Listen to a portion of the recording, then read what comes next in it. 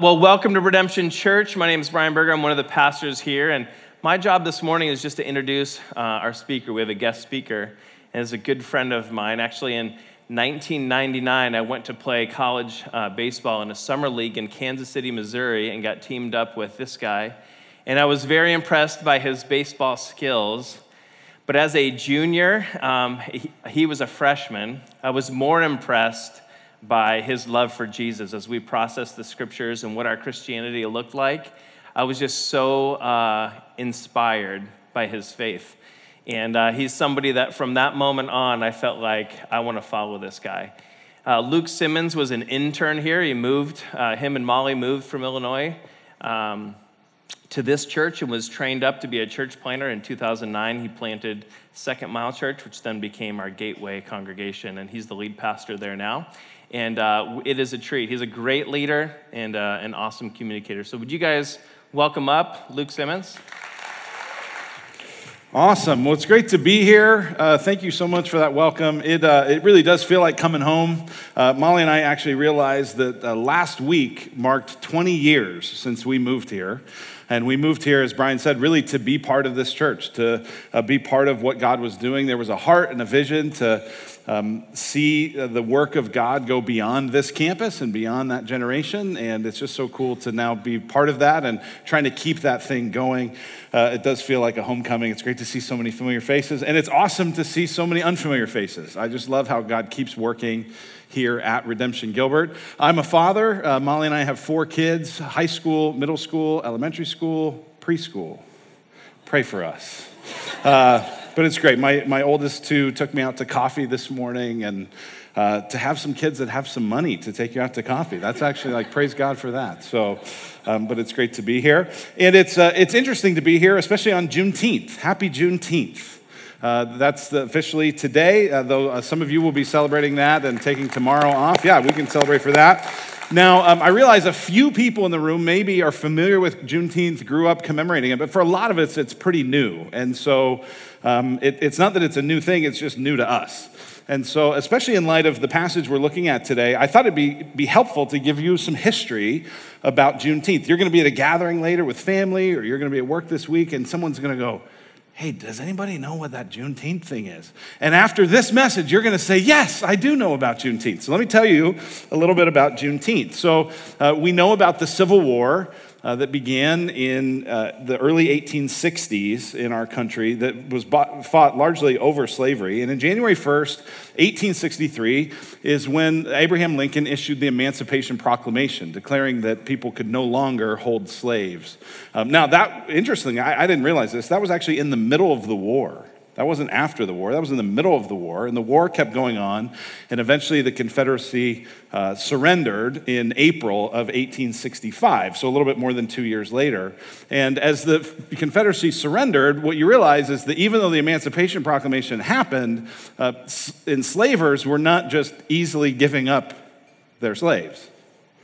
It had to be enforced. And so the Union armies had to kind of go through these different cities and states and communities and actually enforce that. And that began to happen. And so there's a little bit of a misnomer with Juneteenth. Sometimes people say, well, you know, the Emancipation Proclamation happened, but communication wasn't good, and so people just didn't know about it. Well, no.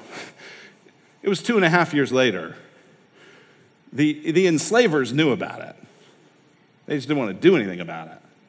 But on June 19th, 1865, 2.5 years after that Emancipation Proclamation, the Union Army arrived in Galveston, Texas, where they announced, especially to the enslaved people there, that they were now free. They did it originally kind of at the courthouse, and then they moved to the AME Church because they knew that the church was the place that this should be announced. And so they did that. This Union Army came, one scholar said, soldiers didn't come to inform, but to enforce. Again, this was not an easily given up sort of a deal. And then this was fascinating. I learned this week, that the Union regiment that came through into Galveston was about 6,000 soldiers. They estimate about 4,000 of those soldiers were black. So think about this. If you're an enslaved person, you've never in your life seen a fellow black person with any kind of official power or position or a nice uniform. This would be mind-blowing. And so that was the day when in Texas, that kind of last bastion of places where slavery was still going, the announcement was made. Now, that didn't end the racial violence, it didn't end the bigotry, it didn't end the segregation, it didn't end lots of other things. And yet that day is something worth celebrating.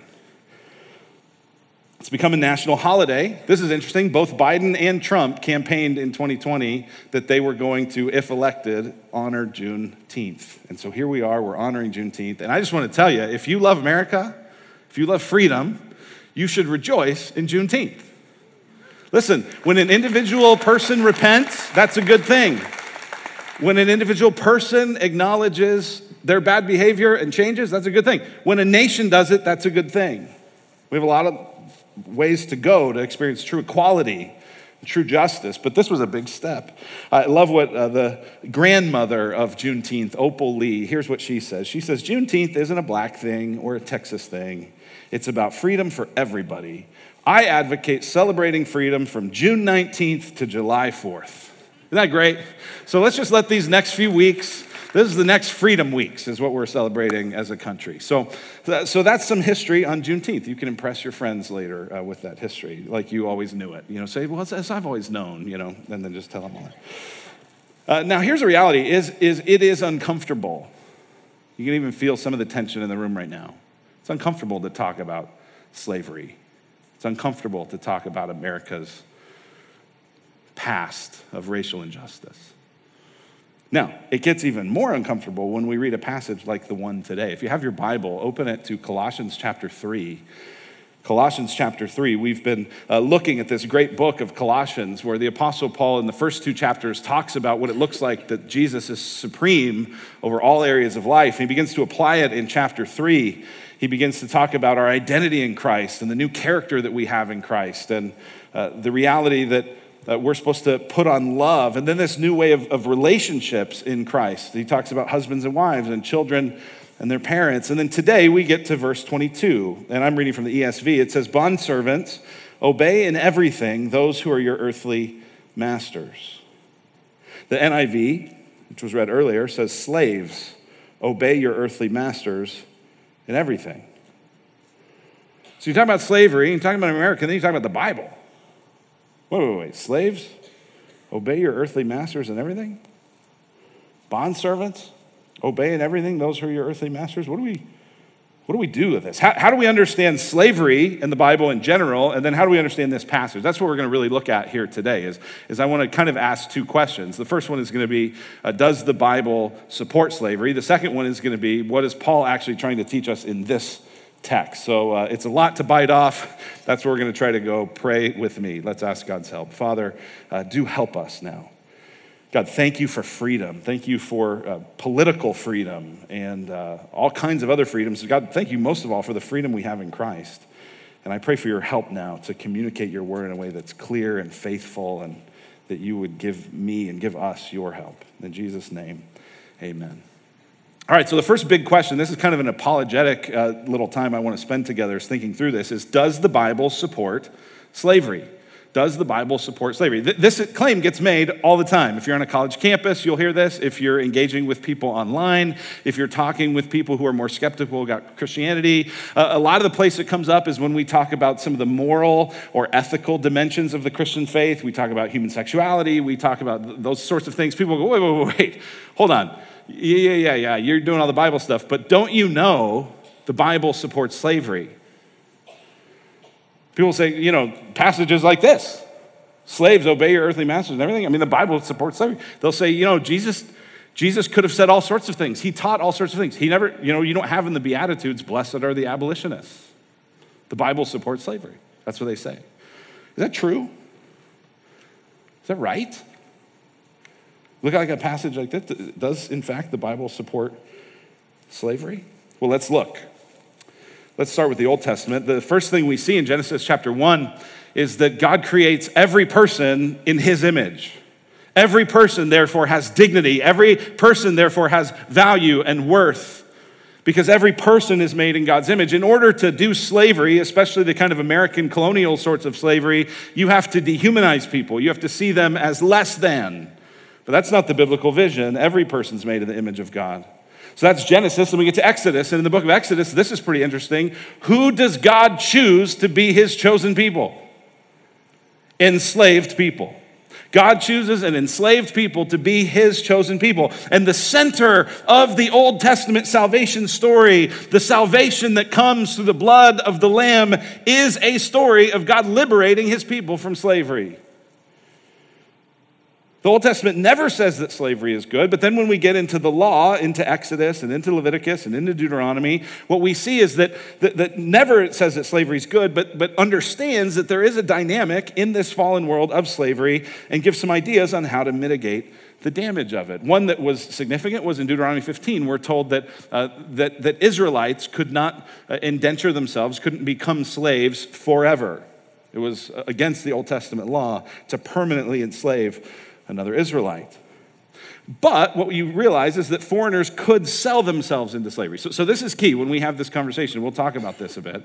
The kind of slavery we're thinking of when we think of American slavery and the Atlantic slave trade, that's a kind of involuntary slavery, right? This is the kind of slavery that even we think about a lot today, right? Where someone pays someone to help them get across the border, to help them get into the country, and finds out, now I'm enslaved. Where someone is kidnapped and forced into some sort of sexual slavery. Or the Atlantic slave trade, where people are literally just ripped out of their homes and chained and taken across an ocean, right? That's involuntary slavery. Then what there was voluntary servitude. There was often kind of a way of handling your debts. It was like a bankruptcy law. If you were kind of in a place where you just couldn't pay anymore, you could say, okay, I'm going to work with you for a season. And so there's those kinds of slavery. But here's the thing. Foreigners were allowed to sell themselves into that slavery. But the laws on how the Israelites were supposed to treat those foreign slaves are really significant. Look at this in Exodus 21. Exodus 21:16. It says, whoever steals a man and sells him, and anyone found in possession of him shall be put to death. Whoa. Okay, so that's what when we think about American slavery, does the Bible support that kind of slavery? No.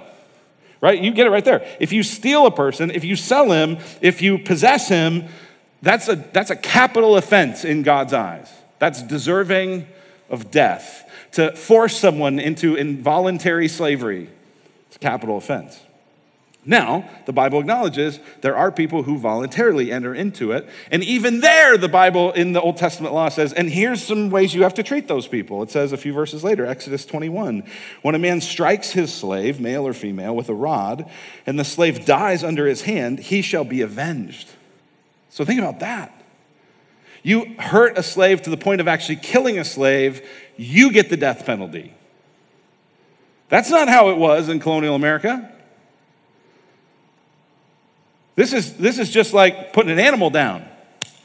You hurt him, you went too far. Hey, not your problem. Not in the Bible. A few verses later, we see it's not just like a death thing. It's even if you injure him. Exodus 21:26, when a man strikes the eye of his slave, male or female, and destroys it, he shall let the slave go free because of his eye. If he knocks out the tooth of his slave, male or female, he shall let the slave go free because of his tooth. Now, this isn't saying those are the only two moments. You know, if you lost your eye, you lost your tooth, well, good luck, or congratulations, you get out, right? Here's what it's saying. If you injure, right, if you abuse someone that has voluntarily come into this relationship, you got to let them go. You release them. That is not like American slavery at all, where people were whipped and people were beaten and people were raped and people were brutalized. The Bible also says that if a foreign slave escapes and lands in Israel, you actually should treat them as a citizen. Look what it says in Deuteronomy 23. You shall not give up to his master a slave who has escaped from his master to you. He shall dwell with you in your midst, in the place that he shall choose within one of your towns, wherever it suits him. You shall not wrong him. So Old Testament never says slavery is good. It says there's a dynamic of slavery. It's in the world. And here's some instructions about how God's people are going to think about this differently.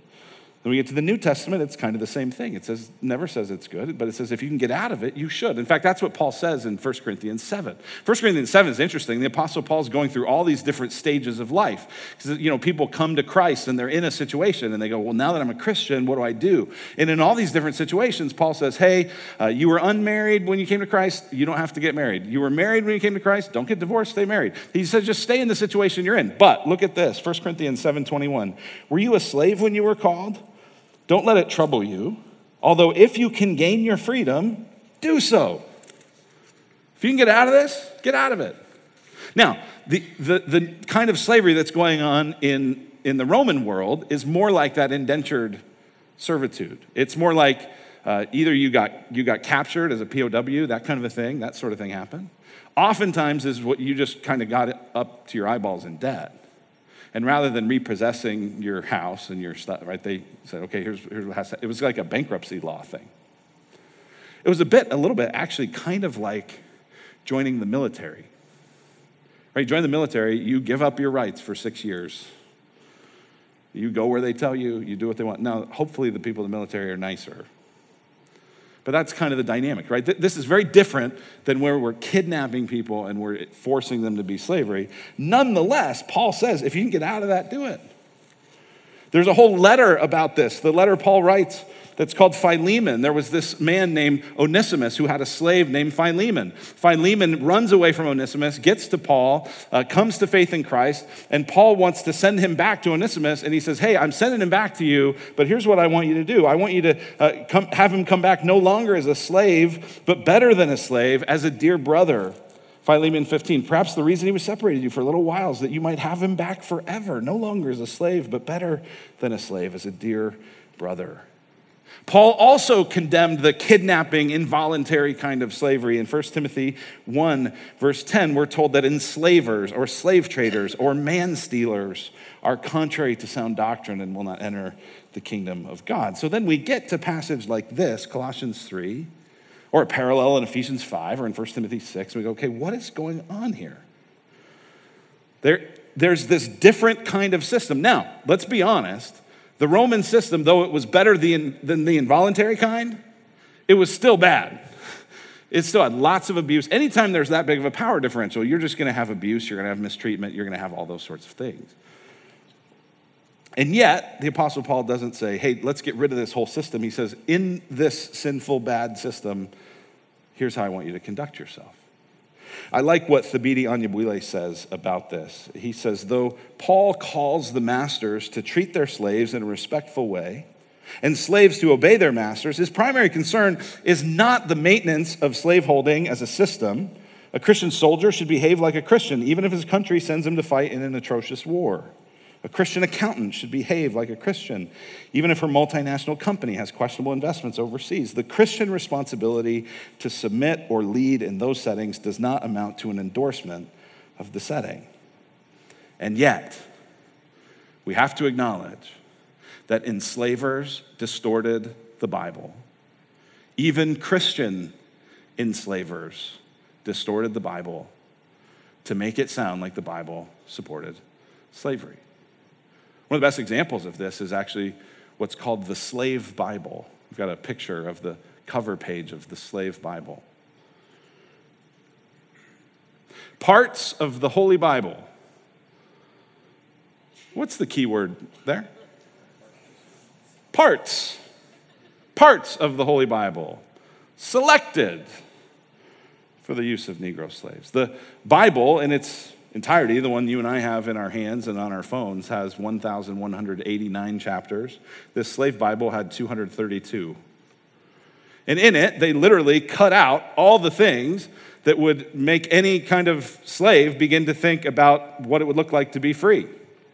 So 95% of the book of Exodus, not in the slave Bible. It's not there. Why? Well, of course, because God chose enslaved people to be his chosen people. And in there, I mean, you're not going to give a slave that. They're going to rightly want to go free. Here's the other thing that's interesting. This passage in Colossians that some people say, oh, see, there it is. That supports slavery. Well, do you know how much of the book of Colossians is in this slave Bible? None. So even the people putting together the select parts that would make sure that slaves stayed in their place didn't include this passage. Because in this passage, Paul so reorients this relationship of power that it's like this wasn't useful to them anymore. And yet we have to acknowledge our dark history as Christians, that some of our brothers and sisters in Christ distorted the Bible, communicated a distorted, perverted faith. Frederick Douglass writes about this. Here's what he says. He says, "What I've said respecting and against religion, I mean strictly to apply to the slave-holding religion of this land, and with no possible reference to Christianity proper. For between the Christianity of this land and the Christianity of Christ, I recognize the widest possible difference." That's interesting, isn't it? There's the Christianity of this land, there's the cultural Christianity, there's the Christianity that just sort of, kind of just blends in with the Americanism. He goes, and then there's the Christianity of Christ, Christianity proper. Those aren't the same thing. He says it's a wide difference. It's so wide that to receive the one as good, pure, and holy is of necessity to reject the other as bad, corrupt, and wicked. To be the friend of the one is of necessity to be the enemy of the other. I love the pure, peaceable, and impartial Christianity of Christ. I therefore hate the corrupt, slave-holding, women-whipping, cradle-plundering, partial, and hypocritical Christianity of this land. Indeed, I can see no reason but the most deceitful one for calling the religion of this land Christianity. I look upon it as the climax of all misnomers, the boldest of all frauds, and the grossest of all libels. I am filled with unutterable loathing when I contemplate the religious pomp and show, together with the horrible inconsistencies which everywhere surround me. So Douglass is saying, listen, the Bible doesn't support slavery. People distort the Bible to say it promotes slavery, supports slavery. So, in conclusion, does the Bible support slavery? No. The entirety of Scripture prohibits race-based chattel slavery, along with its accompanying dehumanization, violence, and abuse. Though many Christians enslaved others and perverted the Scriptures to continue chattel slavery, many faithful Christians also appealed to the Scriptures to end it. William Wilberforce comes to mind. Because of his Christian faith, he was galvanized in England to help them eliminate slavery. So, that was our first question. Does the Bible support slavery? Some of you are like, okay, my brain's full. I've had enough. Well, we're not done. All right, buckle up. Y'all are a Bible people here at Redemption Gilbert, right? We're Bible people. Well, then let's get in the Bible. So if that's kind of the apologetic side, then let's go, okay, well, this kind of kidnapping, involuntary slavery, that's not really what's in view here. So it goes to this question. What then is Paul trying to teach us in this text? What is Paul teaching in this text? And again, in this text, it was less that involuntary kind of slavery and more the voluntary kind. The kind where you were in it for a season, you were in it for a while until you got freedom, and then you had rights, and you were able to be a productive participant in society. That's more what's going on. And so if that's really what the work is, then what Paul's describing here is he's describing this household. And in this household, there's husbands and wives, there's fathers and kids, and there's then these servants, and there's these slaves, these bond servants. And there's a big power differential. And so in a sense, these households would have been more like a corporation. It would have been more like a business where you have really powerful people that own it and run it and pay for it, and then you have the people that work in it. It's a bit more, it would be too cheap to say it's just like our employment situation today. But it's more like our employment situation today than it is like American colonial slavery. So, with that in mind, what is Paul doing, right? He's had to kind of reorient our sense of marriage. He's done that. He's reoriented our sense of parenting. Now he's reorienting our sense of work. We could say he's reworking work. Here's what he's doing.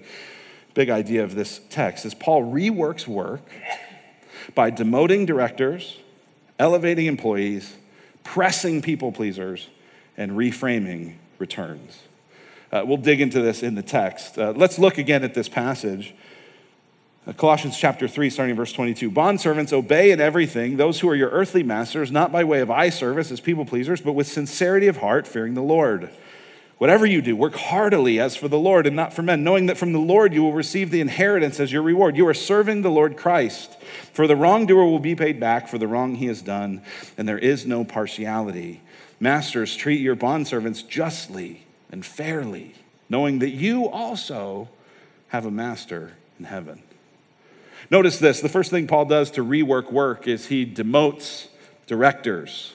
He reworks work by demoting directors. You have these masters who think of themselves as a big deal, and they think of themselves as supreme, and they think of themselves as untouchable. And Paul demotes them in verse 22 by just saying, hey, remember, you're not a master. You're an earthly master. Verse 22, obey in everything those who are your earthly masters. And then he does it also in chapter 4, verse 1. He says, Masters, treat your bondservants justly and fairly, knowing that you also have a master in heaven. You think you're so high? You think you're so big? You think you're all powerful? You think you're superior? You got a superiority complex? We're going to put you in your place. You are under the authority of another. You're under the authority of the Lord. Now, here's what's interesting in this text is that the word master and the word Lord, in the Greek, it's the same word, kurios. That's the same word, right? And so you see, I've kind of circled these in this text. What you see is over and over, it's the same word, right? If you're reading it in the Greek, you could say, bondservants, obey in everything those who are your earthly lords, or those who are your earthly masters. Not by way of eye service as people pleaser, but with sincerity of heart, fearing the master. Whatever you do, work heartily as for the master.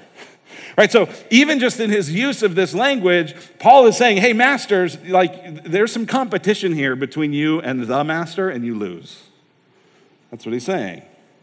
And then he says in chapter 4, verse 1, Masters, treat your bondservants justly and fairly. There's a righteous way. There's a godly way. There's a way that accords with all the things he's talked about up to this point in Colossians 3. There's a way of love. You treat them like that. You put off your sexual immorality. You put off your rage. You put off your racial prejudice. You put all that stuff off, and you put on Christ. You bind it all together in love. That's how you treat even those who are under you. As Brian said, I got to plant the church that I'm now leading. So I'm the founding pastor. And so as a result of that, I just tend to have a significant amount of influence and a good significant amount of authority. And when I speak, it carries weight, I guess. And what I tell people is I say, listen, I'm not the smartest. I was just here first. That's it. I'm not the smartest. I'm not the best. I'm not the most talented. I was just here first.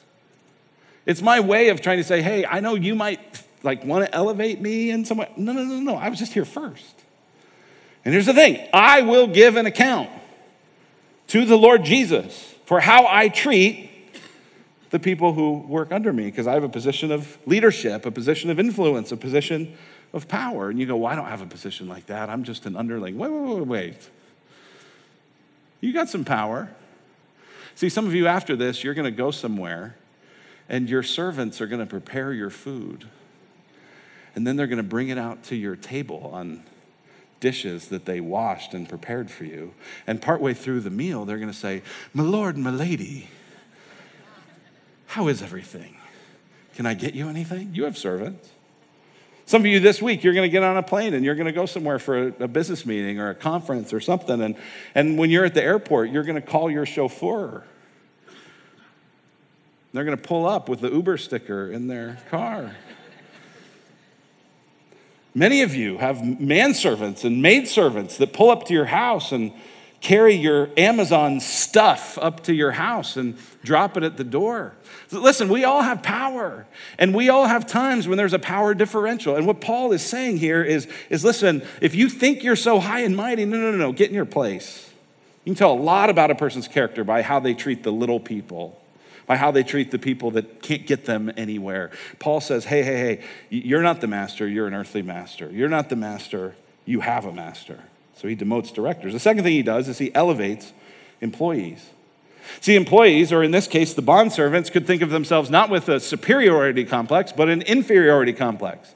And he says, listen, you're not low. Here's what you are. You are serving the Lord Christ. Notice, he doesn't say you should serve the Lord Christ, or you could serve the Lord Christ, or have you thought about serving the Lord Christ? He says you are. It's a statement of fact. You are doing this. You are serving the Lord Christ. And the Lord, I just love Lord Christ. Just kind of takes it up a notch. You know, he doesn't even say you're serving Jesus. You're serving the Lord Christ. You think you're serving your earthly master? No. You're serving the Lord Christ. One of the things that drives me nuts in kind of organizational leadership is how sometimes somebody on our team will send an email or send a request to someone else on our team, and the person they send it to will just ignore it. They won't get back. They won't respond. They won't send the information. They won't do the thing. And so then what will happen after enough time passes is the person making the request will send the exact same request, but they will CC me on the email. And lo and behold, it gets done. Here's what Paul's saying. He's saying, hey, you're in a position of lowliness, but here's the deal. Jesus is CC'd on all the emails that come to you. You're working for him. He's your Lord. He's your master. You don't work for this guy. You don't work for this woman. You work for the Lord Jesus Christ. So he takes the superiority complex and he says, hey, get in your place. But then he takes the inferiority complex and he says, hey, get in your place. You serve the Lord Christ. Now, in this dynamic of serving the Lord Christ, he presses back on a couple of other things, and that leads us to number 3, is that Paul reworks work by pressing people pleasers. He says, I want you to obey in everything those who are your earthly masters, not by way of eye service as people pleasers, but with sincerity of heart, fearing the Lord. Whatever you do, work heartily as for the Lord and not for men. He says, here's the temptation, is your temptation is to do it for eye service, for people pleasing, for men. You're just doing this because it looks good, it looks right. Like it drove me crazy when I was in college. We would do all these workouts and all these sprints. And a lot of times what would happen is the strength coach, at the beginning of this like conditioning workout, the baseball coaches would leave and they'd just hand us off to the strength coach. And the strength coach would take us through this rigorous workout, lots of sprints. And so by the end of it, we're dying, but by the end, the coaches would come back. And there would always be a couple guys on the team that hadn't really gone all out the whole workout because they were saving up a little bit for the end. Because when the coaches came back, man, the end of practice, they're finishing first. And you know what? I hate those guys. That is nonsense. Like that, give it your all the whole time. But that's what Paul's saying. He said, you don't snap to attention just because the boss walked in. He's saying, you work for the Lord, not for men. You don't just do the right thing when they're watching. You do the right thing all the time. You carry yourself with integrity. That's what integrity is. It's that you're the same person when people are watching and when they're not, because you know that above it all, you live for an audience of one. So that's what he says, not by way of eye service as people pleasers, not for men, but here's what I want you to do, with sincerity of heart, fearing the Lord, work heartily as for the Lord. My dad, both my parents were middle school teachers. My mom was a middle school teacher before my dad. He had gone back to get his degree. And so my mom was at this school called North Middle School.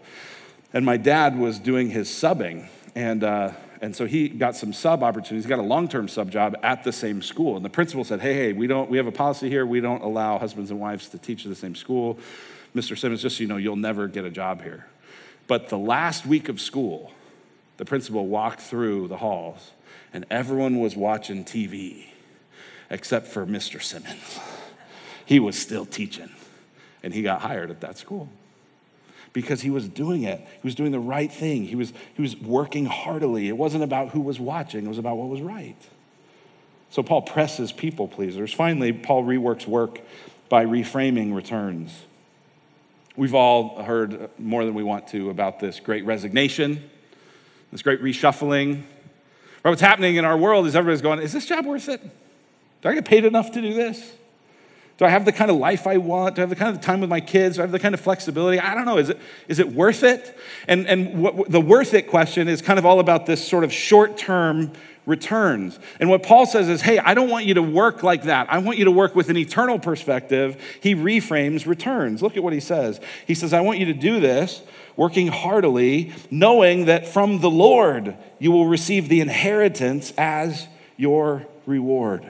You're working for the Lord, and the Lord will reward you. You're his child. Only an heir gets an inheritance, by the way.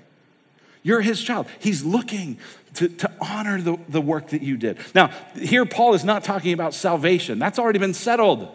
If you've trusted in Christ because of the finished work of Jesus Christ on the cross, dying for sinners, being buried, rising and returning, going to the right hand of the Father with the promise to return, because of that, you trust in that, you're going to heaven. What Paul's talking about is the reward, the reward of well done, good and faithful servant. Because Jesus is watching his people. He also says, hey, there's going to be some loss if you eye service this thing, because the wrongdoer will be paid back for the wrong he's done, and there is no partiality. The Lord will be just and fair. Why? Because he's the ultimate master. Earthly masters, they're not always just. They're not always fair. They're not always righteous. They're not always good, but Jesus is. And that's what we've seen in this whole section. In this whole section, what you've had is these three pairs where there's a power differential. You've had husbands and wives. And what is the call to the husbands? Well, Jesus is the true husband, and he's the one who loves his wife and lays down his life for her. Jesus is the one in the relationship between the children and the fathers. Jesus is the one who shows us the true father. And the true father is the one who is patient and whose kindness leads us to repentance. He doesn't provoke us to the place of being disheartened. And here, we have the bondservant and the master, and Jesus is the true master who, because of all that he has with his father, actually takes the form of a servant, it says in Philippians 2, and he humbles himself to the point of death, even death on the cross. He reframes all of it. You got power and superiority? Hey, get in your place. You're inferior, you're small? Hey, get in your place. And through all of it, Jesus is showing us who he really is. He's showing us the heart of the Heavenly Father, and he is showing us what it looks like to live the Christian life, to see it fleshed out. That supremacy of Christ in all of life, what starts in these basic relationships. Let's pray. Father in heaven, I thank you so much for this church. Thank you for Redemption Gilbert. Thank you for these people and this place and what this church has meant and means to me and my family. And Lord, thank you for the opportunity to open your word here. And thank you for this word. Thank you for just how we keep seeing as we study the scripture. We just keep being surprised by it. Surprised at how it just so reorients everything that seems normal in our world. Lord, we're often drawn to power that feels bold and abrasive, and you show us a different way here. So help us to appreciate that. And now as we come to the communion table, help us to celebrate that. We pray in Jesus' name, amen.